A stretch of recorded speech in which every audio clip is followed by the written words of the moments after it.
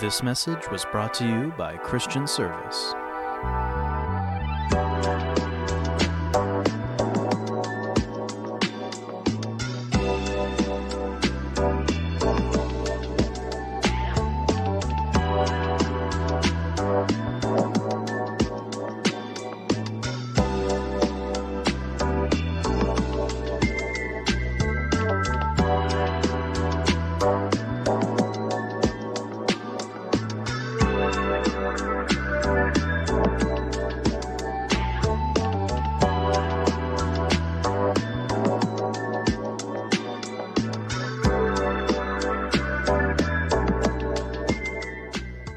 Good morning, good afternoon, good evening, good night, depending on when you're listening to this. And welcome to the Fancy Files podcast. Boom, boom, boom, boom, boom, boom, boom. It is a podcast that is connected to Christian Service. Therefore, it is a Christian Service podcast. Ha, ha, ha. I am your host, Greg the Scott.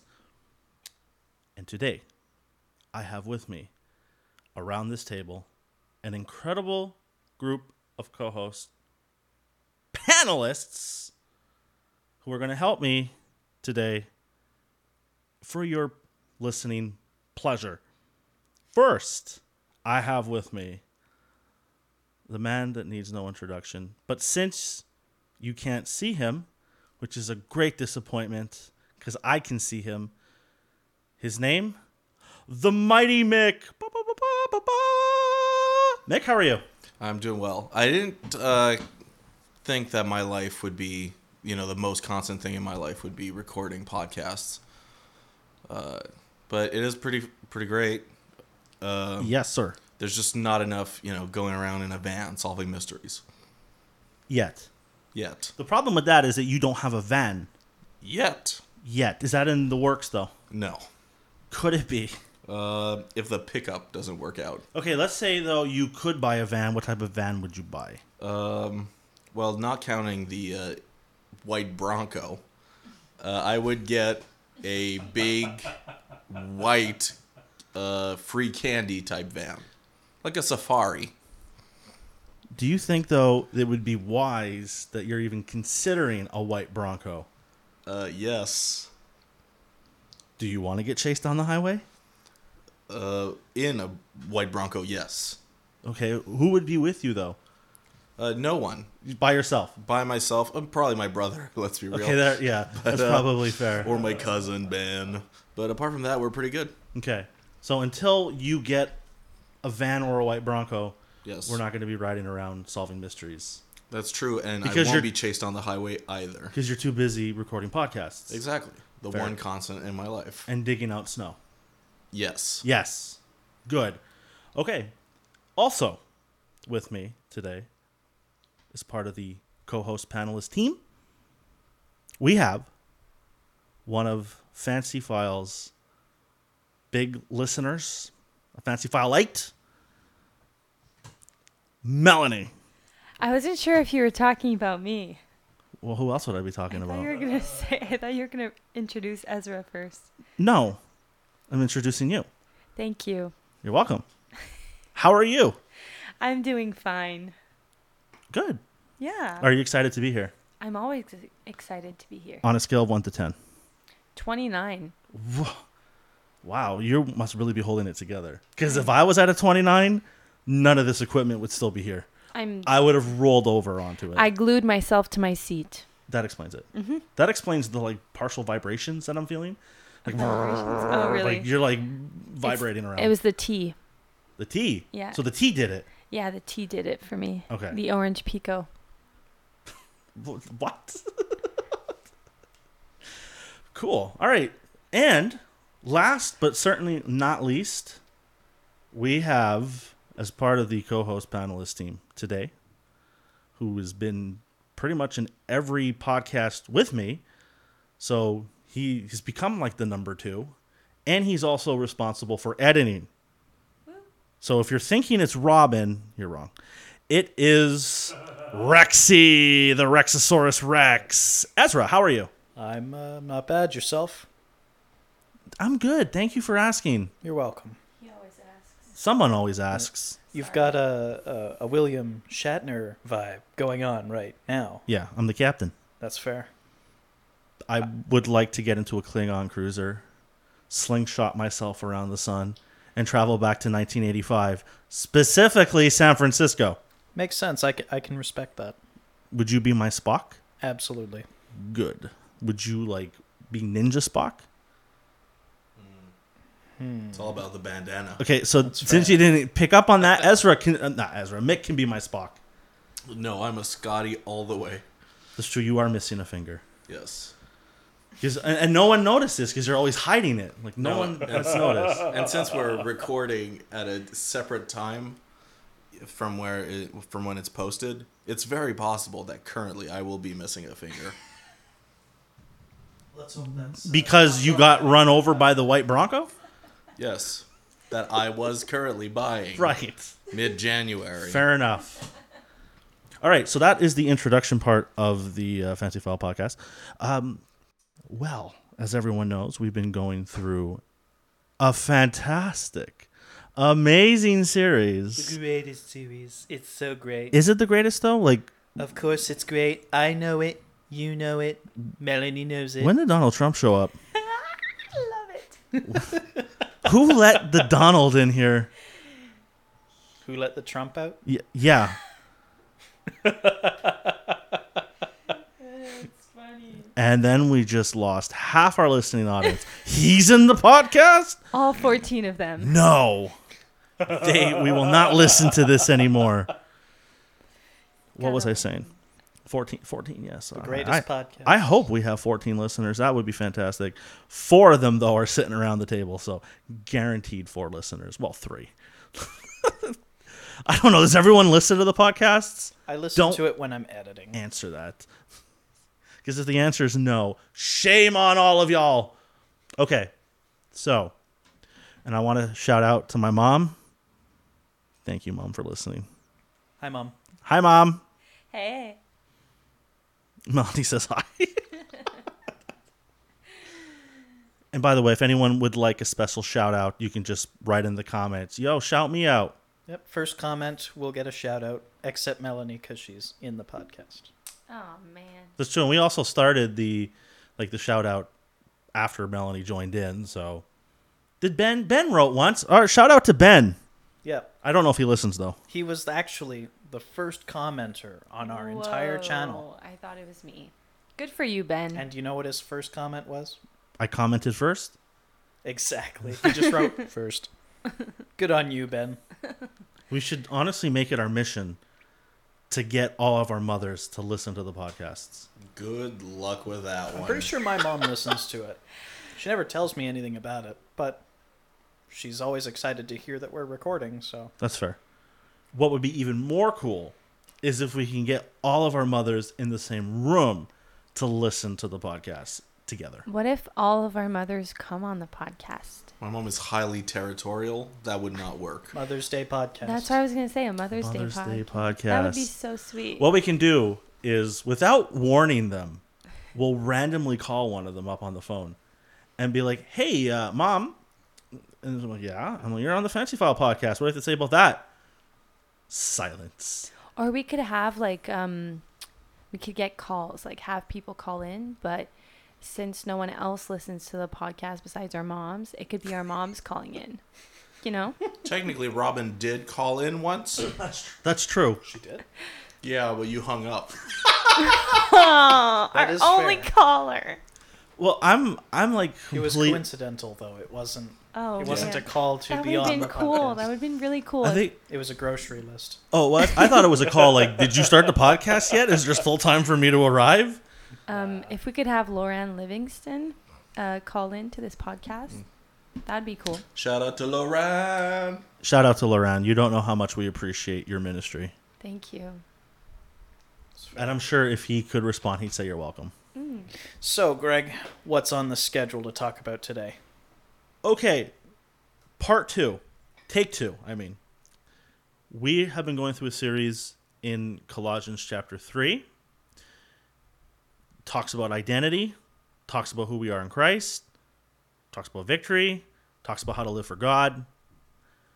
I think it's important to do this because I know that a lot of Christians do struggle with identity and struggle with victory. And unfortunately, I think a lot of Christians are at a place. I'm not going to put a percentage on it because I don't know, but there are Christians out there that they do struggle, and they're tired of it. There's many reasons why this is the case, so I can't, nor would I want to try to give a list, because the minute you start doing it, somebody else is going to be like, you didn't say this, you didn't say that, and you didn't say this, and it's like, I know, because I don't know all the reasons. I'm not God. It's fair. And no one here has the ability to read people's minds. Not yet. I'm working on that, though. You keep working on it. So, but just because we don't know all the reasons doesn't mean that we can't say some of the reasons. Is that okay, Mr. Trumpet Talking Man? Yes. Thank you. I don't know who that is, but he shows up every once in a while to correct us. I think, personally, because obviously it's happened to me before, but there are Christians out there. Why are they struggling with these things? Christians struggle with reading the Bible. And since Christians struggle with reading the Bible or not reading it in context, they don't know what God has said about them, or they forget. Or maybe they did read through the Bible at one point in time. Maybe they read it through the Bible multiple times. But when you stop reading the Bible, it's easy to forget that information, especially when you're constantly bombarded with tons of nonsense. Yes, yes, nonsense is for sure. I was trying to think of a word to throw in there, but it's not coming. I was going to say stimuli, but I mean, that makes sense. Yeah, no, but just like in the time we're living in today, we're constantly in front of screens. Television is constant. We're constantly the stuff thrown at us on our phones, social media, constantly stuff. We're living in a day and age where you can, because of, like, say, Twitter, because of specifically Twitter, but Facebook, anything in social media. I think Twitter could be the worst because Twitter is literally just people just putting their thoughts out there. You can know what the population thinks. Now, back in the day, yes, there was news, and then they would go and interview what people think, but that was a very small segment of the population. Now you can know what anyone thinks. And in some cases, people who really probably shouldn't be sharing their thoughts on things are sharing their thoughts on things, and it's influencing people. So we're just constantly bombarded, not just by, say, what celebrities think, which we've always known that, but we're also bombarded by what anybody can think on a subject or on a topic. So especially now where it is unpopular to hold, not that it was ever really like super popular to have a biblical worldview, but there would have been a point in time in history where it would have been more acceptable. Now, not so much. So with this constant bombardment of social media, television, entertainment, things to distract us, Bible reading has dipped among those who call themselves Christians. So even if you were at one point reading the Bible consistently, I think a lot of Christians, even those who are serious, can admit, because of the distractions we have, we don't read the Bible as much. The attacks on our minds haven't changed. What we deal with as people, that just didn't go away. Now it's even worse. And you don't have the Word of God to help you go through it. Not that you don't have it as in it's not there, but you're not turning to it like you at one point used to do. And it's actually kind of funny when we talk about entertainment as a whole, because the way Christians entertain themselves nowadays is completely different than what used to be done beforehand. If you look at the Puritans, all their entertainment, we tend to think that they weren't pro-entertainment, that it was like cut it all out, throw it, into the fire. But really, their entertainment was they all went fishing and hunting and these things that were very in tune with creation itself. And we look at the contrast today, right? Our entertainment is all things that it's like taking enjoyment in the things that man has made instead of taking enjoyment in the things that God has made. And I think that is definitely going to change how we see things and how we behave and react with the rest of the world. Really good. Yeah, good point. Does anyone else have anything they want to say on that? Yeah, I think also going on what you were saying with all the like inputs from social media and the world, etc. I feel like a large part of it is also just the fact that social media isn't a complete one-to-one understanding of how somebody thinks. It's a caricature of what they're thinking. Because if you take somebody's opinion that they've put up on Facebook and you talk with them about it, oftentimes, if you stretch out what they're saying and you have a full dialogue regarding their thoughts, what they posted on Facebook is not unrelated to what they think, but it's a very situational, it's only one part, one dimension of what they think. It's not a full understanding of what they think. And definitely when they're posting about their lives, it's a very, very one-sided. Very rarely will people post about the negative things happening in their life. And if they do, it's usually underhanded statements or very lacking in context. So when you're getting all this information and bombardment from social media, it's very caricaturized, it's very boiled down, it's also very one-dimensional. You don't have the full context to the person's thoughts, the full context to the situation going on regarding what they've posted, and it just distorts what you're receiving, so you don't have that same depth of understanding of the person as if you were sitting there talking with them one-on-one. And I feel like that's a large issue with what's going on with like the social media bombardment, and it not only applies to people's lives, but it also applies to what they're posting in regards to their religious beliefs.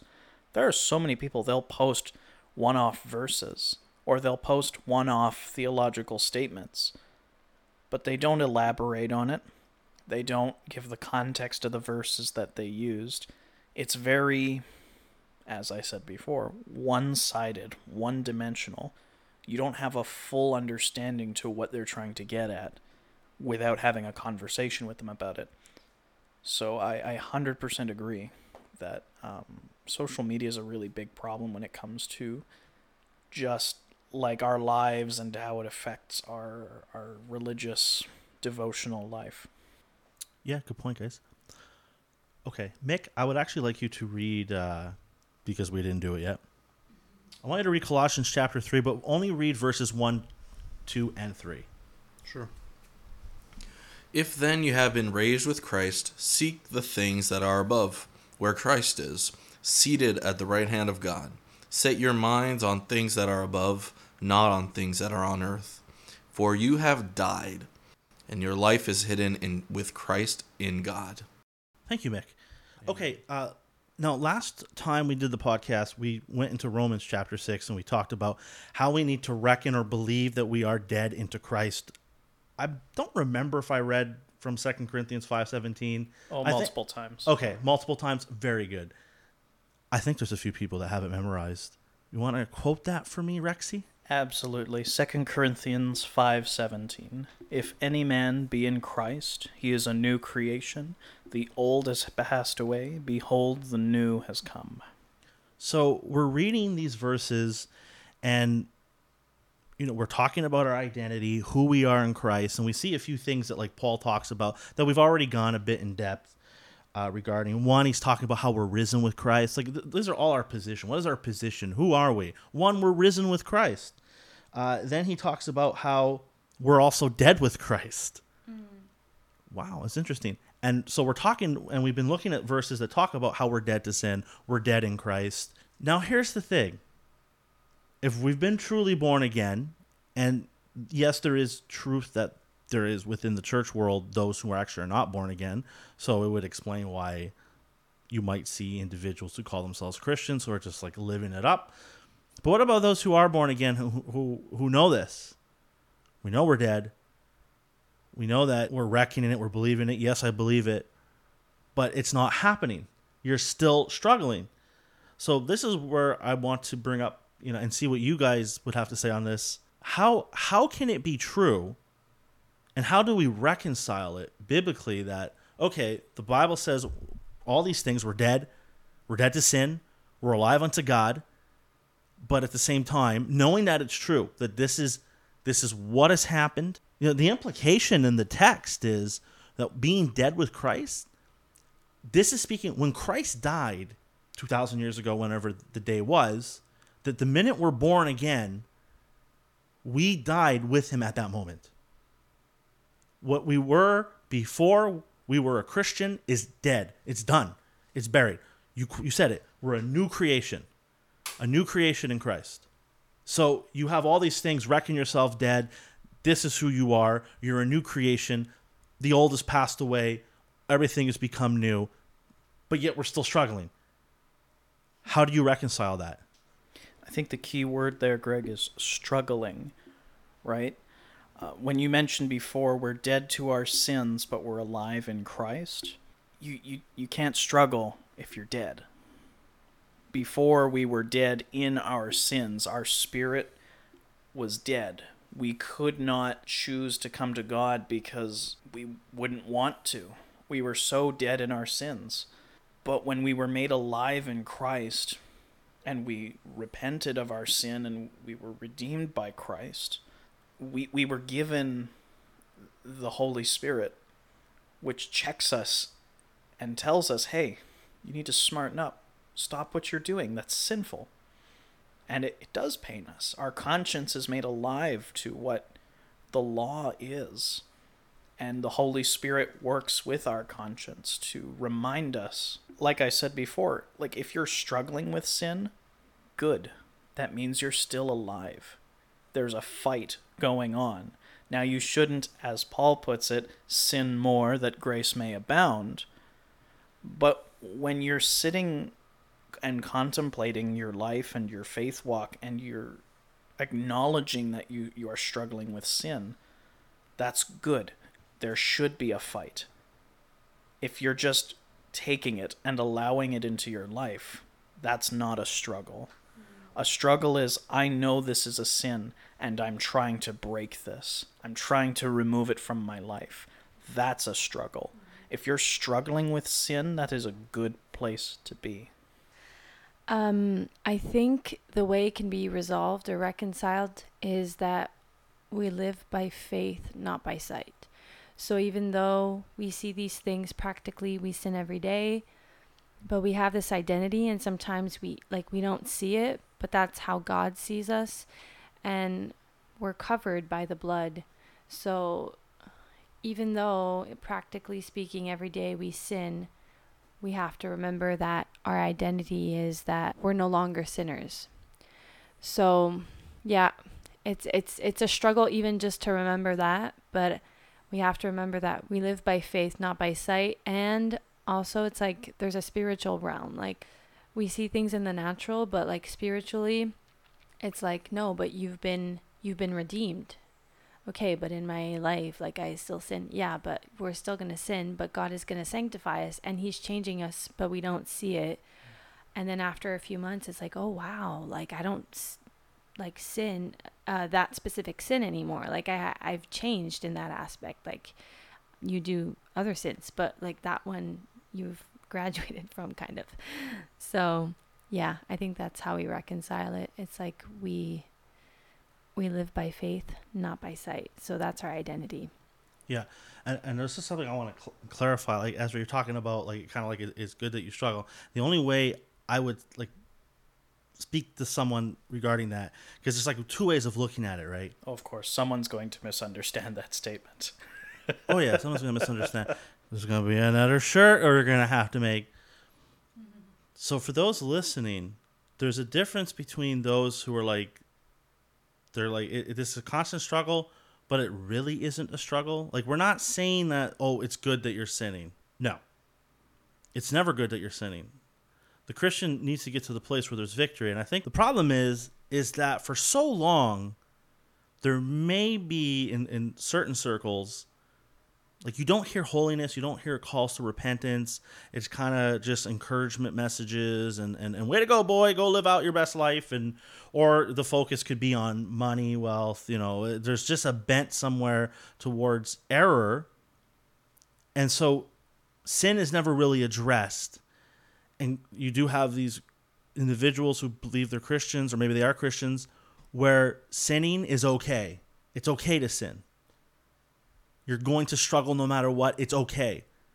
That's actually, there are some circles where there is a license to sin. That is the response to the fact that people struggle with it. It's a license. Look, you can't help yourself. That's it. That is dangerous and not what's taught in the Bible. I know for what you're trying to say, Ezra, is that those who do struggle and are broken over it, they're repenting. They want to be free. They hate it. And they really beat themselves up. Like, am I actually saved? Have I lost my way? And it's like, well, hold on a second. The fact that you see it's wrong and that you are struggling, so you want victory, but you feel like you're not attaining it, that struggle in itself is speaking to the fact that, hey, God is doing something and you want out of this. Mm-hmm. Yep. You want out. You're not going to be encouraged to keep living it. If anyone is encouraging you to sin, you need to get away. If it's a church, you get away from that church. If it's people who are encouraging you to sin, you need to get away from that because they are not going to help you. They're going to shipwreck your faith. There's just something that I would like to add. Some churches also preach that you don't have to repent, and that's not true. We do have to repent, even though we are forgiven by Christ, but we still have to repent, not because it's a work, but because we love God so much, and so we want to respond to his grace and his love, and we have to show that we're broken by our sins. So that's something that's really important too.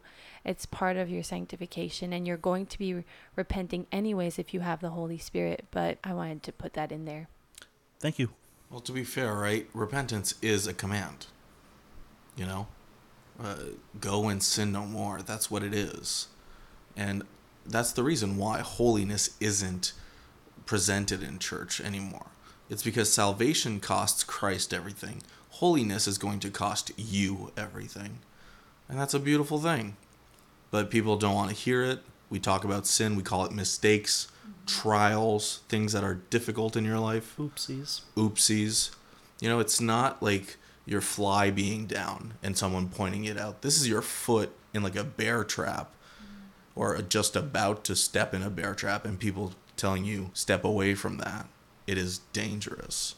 It will cost you your life. Mm-hmm. Yeah. Okay, so how would you counsel somebody now? We could see, okay, how do we reconcile it? And the fact that the Bible is telling us to get victory, is giving us all these teachings on how to overcome sin. The implication behind it is you can still struggle. God is not going to tell us a whole bunch of stuff to do if there's no reason for it. Right? He's not going to give us... You read through the New Testament on how to live for God. Oftentimes in the epistles, you'll see there's doctrine, and then, okay, now how do we live it out? How do we live out our faith? There's all sorts of commands not to fall away. All sorts of commands not to drift. Well, if that's not possible, why would that be there? All sorts of commands. As Christians, we need to repent. We need to walk in the light. John says it. If we sin, we confess our sins, and he's faithful and just to forgive us and cleanse us from all unrighteousness. Well, if a Christian can't sin, why would John write that? He even says, look, if you say you haven't sinned, you're a liar. And the truth. And who did he write that to? That wasn't addressed to unbelievers. That was addressed to the church. So even Paul, when you read through Romans 6, 7, and 8, Romans 6 talking about what Christ has done for us, the work that is done in our lives, that sanctification process, that we are dead to sin. We're dead to our old life, but we're alive unto God. And he teaches that. But then in Romans 7, notice how Romans 7, okay, obviously Romans 7 follows Romans 6, but what I mean is not just, numerically the numbers are going to follow. Romans 6.5. What I mean is the struggle that Paul writes about in Romans 7. Some people will interpret that as this is the struggle of an unbeliever. Whoa. Hold on. Hold up. Hold it. Before Trumpet Man comes back, why would Paul need to write about the life of an unbeliever to believers? When do unbelievers, yes, you will have the deep, dark despair of where sin can lead. The alcoholic knows he needs to change. Yes, obviously. The drug addict knows, he is in that state of total despair and I can't get out. But for the every day and the vast majority of those who are lost, they're not walking around lamenting like they're a drug addict or alcoholic or whatever it is they're bound with. They love their sin. They don't want to give up their sin. They love whatever it is. They love that. When Paul says, "Oh, wretched man that I am," is that an unbeliever talking? No, this is the Christian. This is the believer who is struggling to live for God. And I find that interesting that it comes where it falls in Romans, after Romans 6, in what Paul is teaching is okay, you'll receive the truth. You know the truth now, but yet there's still that struggle, that Romans 7 lifestyle, where it's I don't get this. So how, whether it's in your life or maybe something that someone has said to you or you've heard in a sermon or what you would say to somebody, what do you say to that person that is honestly struggling? What do you say to them regarding how to get victory? We're not talking about reconciling the passages now. How to get victory. What do you say to that person? Well, I start out by saying what I said before, right? Hey, the fact that you recognize you're in sin, you hate your sin, and you want victory, that's a good sign. Take heart. It's not a bad position to be in, to recognize that you need victory. What I also point them to afterwards is the passage where Peter is walking on the water to Christ, right? So for those of you who are not as biblically informed, there was a point where the apostles were crossing one of the lakes to get to a different town, and Jesus says, "Hey man, I'm going to go and pray. I'll catch up with you. Don't worry about it." So they're sailing away, and a huge storm comes up over the lake, and it's awful. These are experienced, seasoned fishermen, and they're terrified because of the storm that's taking place.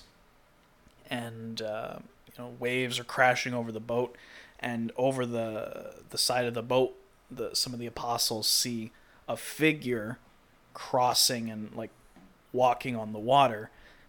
We of course know that this is Jesus, and Jesus says, "Hey, I'm coming to you. Just give me a minute." And Peter, he shouts, "If that's you, Lord, call me out onto the water." And he says, "Come, Peter, come out and meet me." And so as Peter steps out over the side of the boat, he is, in fact, standing on the water, and he begins to walk towards Christ. And then he gets distracted. He looks away from Christ and sees the waves and the storm, and he starts to panic and sink into the water. And he cries out, "Lord, Lord, deliver me, save me." And Jesus is there, pulls him out. And I use that story because we do the exact same thing every day in our walk, metaphorically, of course, where we'll be looking around in our lives and we'll see all the negativity, we'll see our sin, we'll see the awful things happening in the world, and it brings us down. And we got to remember that in Christ, as you said before, we are dead to our sin and alive in Christ. We need to keep our eyes on Christ and know that he has promised us victory. He's promised us that if we don't find victory over sin in our life here on earth, when we go to heaven to meet him, there will be no more sin, and he will have us covered with his grace. that we won't die and be lost in our sins, but Christ's grace covers us. But also, he did promise us victory. So we need to trust in him, keep our eyes fixed on him, our eyes fixed on the prize, and do what we can to stay away from sin. If you struggle, like if you have diabetes, don't sit next to the dessert cart. If there's a sin that you know you struggle with, you know you're weak in that area, stay away from it. If you're an alcoholic, a drunk, don't go to bars. Stay away from there. If you struggle with lust and sexual sin, stay away from places where you know you will be bombarded with this. But I do encourage you, Christians that are struggling and feeling down about your struggle with sin, know that Christ promises you victory and grace.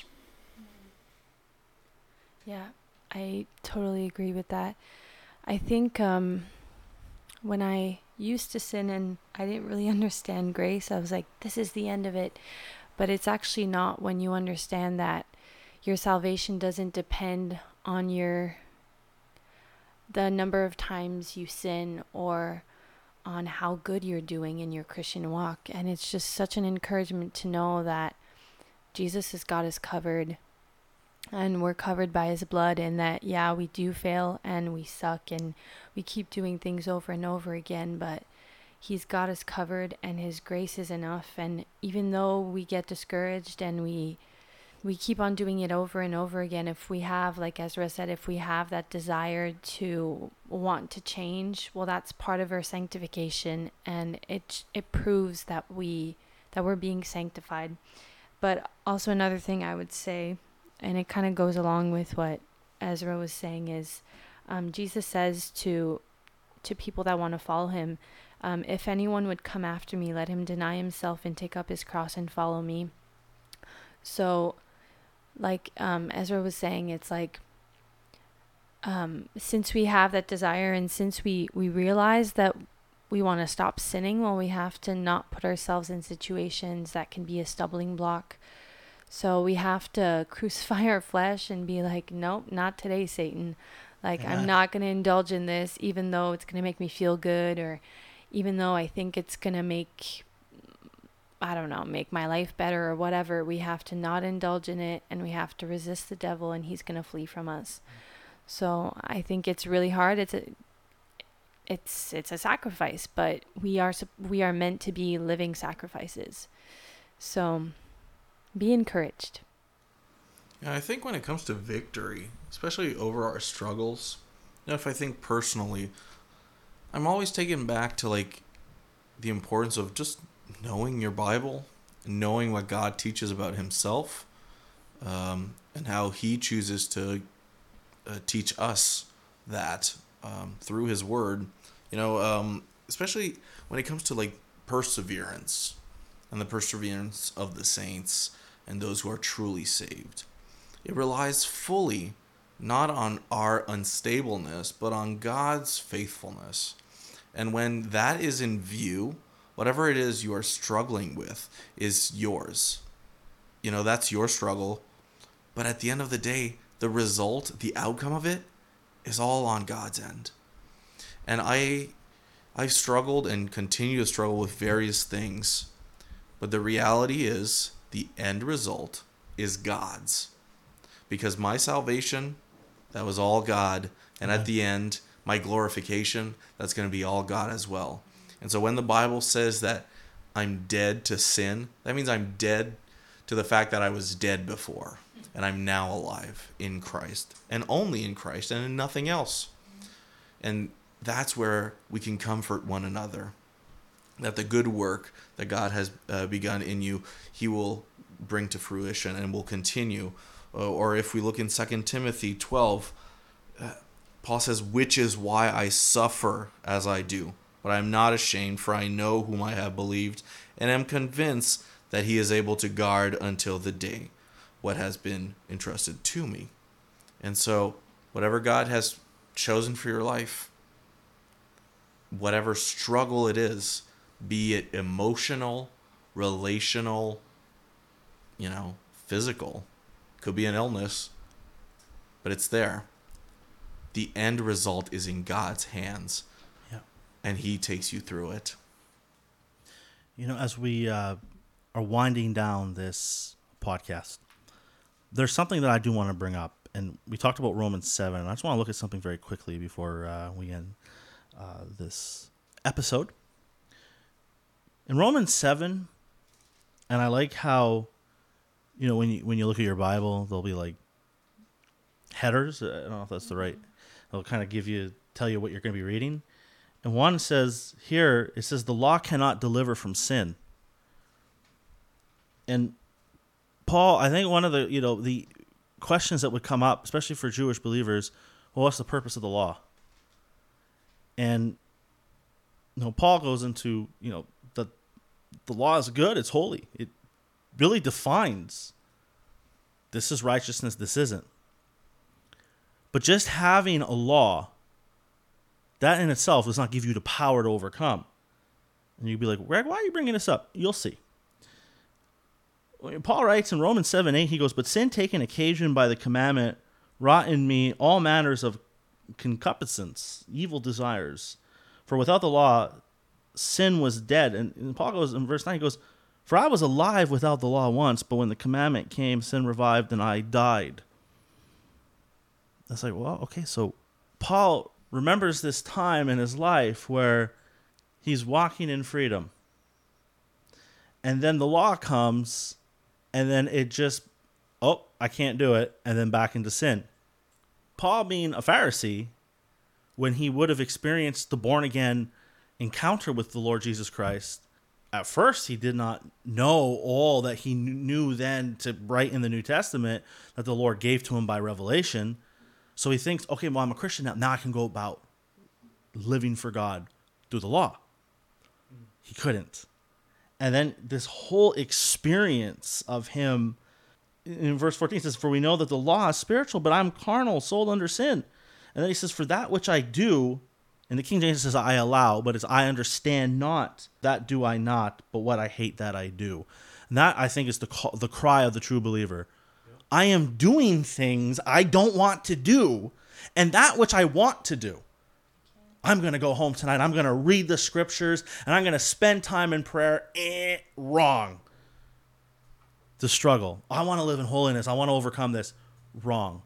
The constant struggle that seems to be there. And then Paul continues where he says that, for then it is no more I that do it, but sin that dwelleth in me. There it is. He's talking about sin.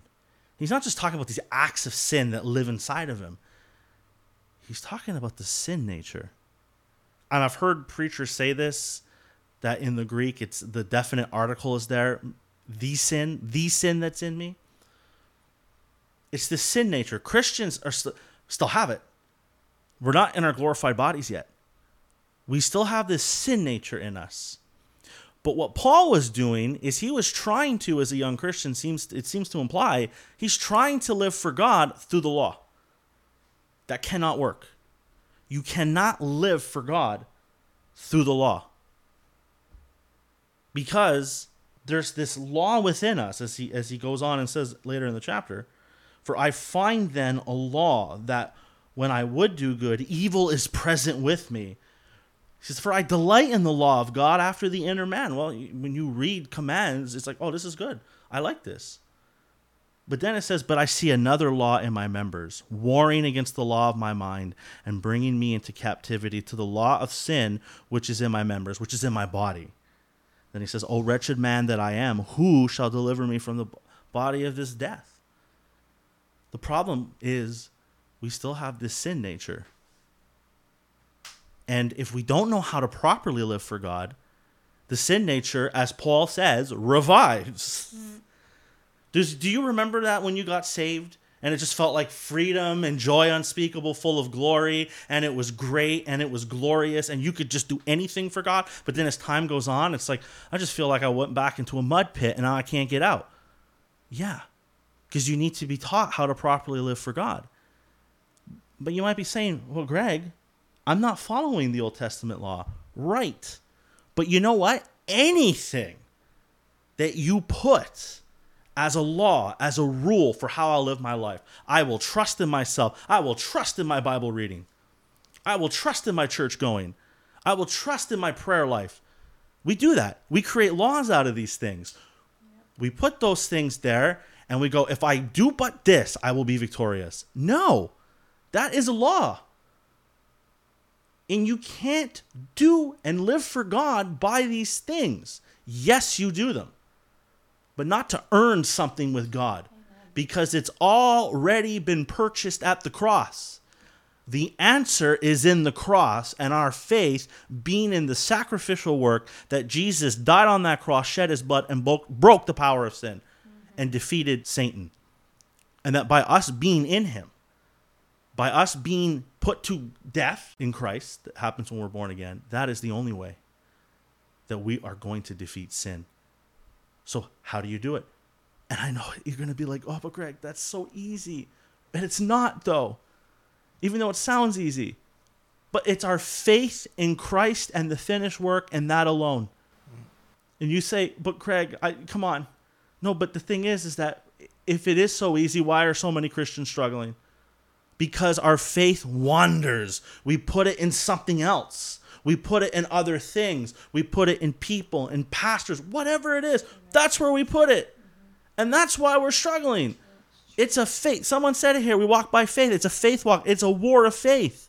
Where does Bible study come in? You read the Bible because you're in relationship with God. You pray because you're in relationship with God. That is the outflow of a Christian life. Amen. But those things do not determine your victory. Christ's death determines your victory. Yep. And I think the other thing we've got to remember is that the life of a Christian, as Paul puts it, is a race. He said, hey, while we're in the presence of so many witnesses, that being the gallery of saints who he lists, people who had great faith and were considered righteous because of their faith. He's like, hey, we've got such a host of witnesses. Let us throw off the things that ensnare us, the sins that ensnare us, right? And run and keep our eyes on the prize. We have to run the race. When you run a race, you're not idle. Running a race involves work. You're not working for your salvation. That's not what I'm saying, and that's not what Paul was saying. What it is saying is our life with Christ, our lives as Christians, require work. Work needs to be done. Not to be saved, but because we're saved. If we care about Christ, if we care about the state of our souls, if we care about our relationship with Christ, there is work that needs to be done. When you're married, there is work that needs to be done even after you're married. It's not, okay, well, we're married and that's the way it is now. No, that relationship will die if you don't work on it. It requires constant attention. It requires conversation. It requires compromise between the two people. Like, you need to, and it applies to friendships. It applies to dating relationships. There is work that needs to be done. In the faith, it's a race. You need to train yourself. That requires prayer, learning how to pray properly. See one of the sermon videos posted. First one, actually. The Lord's Prayer, right? You need to learn how to pray. You need to learn how to properly read and study the scriptures. You need to learn how to understand the scriptures. There's training involved. And then once you get going, you have to run. You have to run the race. That means you got to be focused on what your goal is and where you're going. You got to be aware of the people around you. And you have to put in effort not to be saved. I'm going to say it again in case someone missed it. None of this is to be saved. This is to properly live out your faith, or as the scripture puts it, to work out your salvation. We need to work out our salvation. It's not an idle thing. It's not an app you install on your phone. It's not a t-shirt you buy. It's not a property. It's not insurance. There is insurance, but it's not it. That's not all it is. It requires work. It requires effort. It requires your attention constantly. I just wanted to say that oftentimes I find that, well, in this case, Romans 7 is talking about like putting your faith in yourself and in your works. And that's something that I tend to do. And I think that Paul really explains it well in verse 10 when he says, the very commandment that promised life proved to be death to me. So as Ezra was saying, and as everyone else was saying, yeah, it's like if we put our faith in ourselves, we're going to fail because there's no use in doing that. We've been redeemed already. So we're like, it doesn't matter what we do, we won't be able to contribute to our salvation. There's no amount of law abiding or anything. And so we have to stop putting our faith in ourselves, and we have to ask God for his grace so he can help us put our faith in him. Because otherwise we're not living out the fullness of what the gospel is supposed to be. So yeah, that's what I wanted to say. Yeah, it is a battle. The faith walk is going to be a battle. It's going to be a battle to the day we die. The sin nature is here. And if we're not careful, we're going to allow it to revive, and it can get ugly. Don't allow it to revive. Recognize who you are in Christ. Recognize the victory of Calvary. We all understand we're saved by faith, not by works. But then we go about through the sanctification process, and it ends up all being about us. Mm-hmm. It's all us doing it. We don't focus on the Lord. We don't rely on the Lord. We're going to get into that. We're going to talk about that more as we dive deeper into this study. And we pray that it's been a blessing to you. And I know this one went a bit longer. Hopefully that you've stuck through it or listened to it in parts. I will say this before I end. If you are struggling, okay, and you're an honest Christian, you love the Lord, and you just feel like there's just things in your life you just can't conquer, always remember that what the Word of God says, who you are in Christ, the victory of the cross, and honestly seek the Lord and ask him for help in giving you understanding of how to be victorious. Okay, because we can't help you. We don't have the ability to reach it and take out the sin. Mm-hmm. We teach you the Word of God, but you have to take that by faith and apply it to your life. So seek the Lord. Ask him for revelation on these passages. Ask him for help in understanding how to apply the victory of the cross in your life, the power that's in the blood. Ask him for that. And keep seeking him. And don't give up. Don't quit. If you feel like quitting, don't quit. Just keep going. Keep in your faith walk. Keep pressing on. Keep pressing on. And honestly, get serious. Get serious. I think in some cases, some Christians don't really fight. Get serious in that fight. That's good. So, this is Greg the Scott for the Fancy File Podcast, a Christian Service podcast. By the way, I would invite you to go onto our Facebook page. Is it The Christian Service? Yes, it's The Christian Service. Excellent. Go on there, like it. We post these podcasts on there. And also subscribe to our our YouTube page so you can receive notifications when, we release content. So, I am Greg the Scott, your host and co-host. Along with me today, I had the mighty Mick. Thanks for having me. Ezra. Always a pleasure. Melanie. Bye. God bless.